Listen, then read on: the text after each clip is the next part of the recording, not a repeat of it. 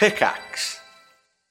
Hi, I'm Daniel, founder of Pretty Litter. Cats and cat owners deserve better than any old-fashioned litter. That's why I teamed up with scientists and veterinarians to create Pretty Litter. Its innovative crystal formula has superior odor control and weighs up to 80% less than clay litter.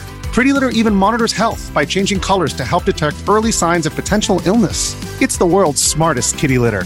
Go to prettylitter.com and use code SPOTIFY for 20% off your first order and a free cat toy. Terms and conditions apply. See site for details. This episode is brought to you by Reese's Peanut Butter Cups. In breaking news, leading scientists worldwide are conducting experiments to determine if Reese's Peanut Butter Cups are the perfect combination of peanut butter and chocolate.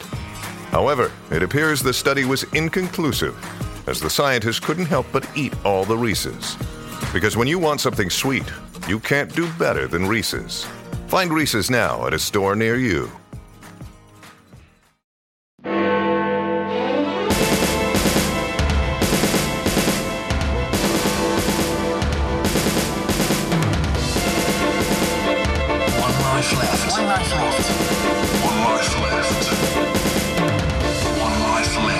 Video game news with Anne Scantlebury.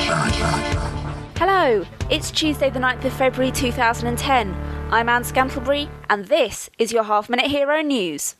Following EA's announcement that a Dante's Inferno advert was to feature during the Super Bowl, whatever that is, it was disclosed that broadcaster CBS refused to run the original "Go to Hell" tagline, forcing the publisher to change the advert, presumably to something less evil, like a picture of Jesus playing the Wii with some kittens. America's ESRB organisation has apologised for classifying Dead or Alive Paradise as a PSP game filled with creepy voyeurism. They've also announced that the developers no longer have to wear leg tags or stay away from playgrounds. A man was upset this week when his 3-year-old son accidentally upgraded his Xbox Live membership from silver to gold, costing him $40. Microsoft accepted his explanation and offered him a refund.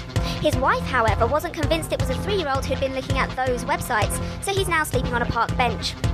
Peter Molyneux has revealed to Develop magazine that Half-Life 2 is his favourite game ever.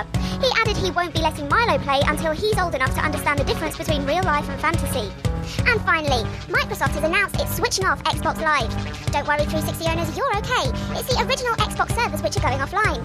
Fans still playing Dave Mirra Freestyle BMX 2, Fusion Frenzy and Mad Dash Racing are said to be sad, in both senses of the word.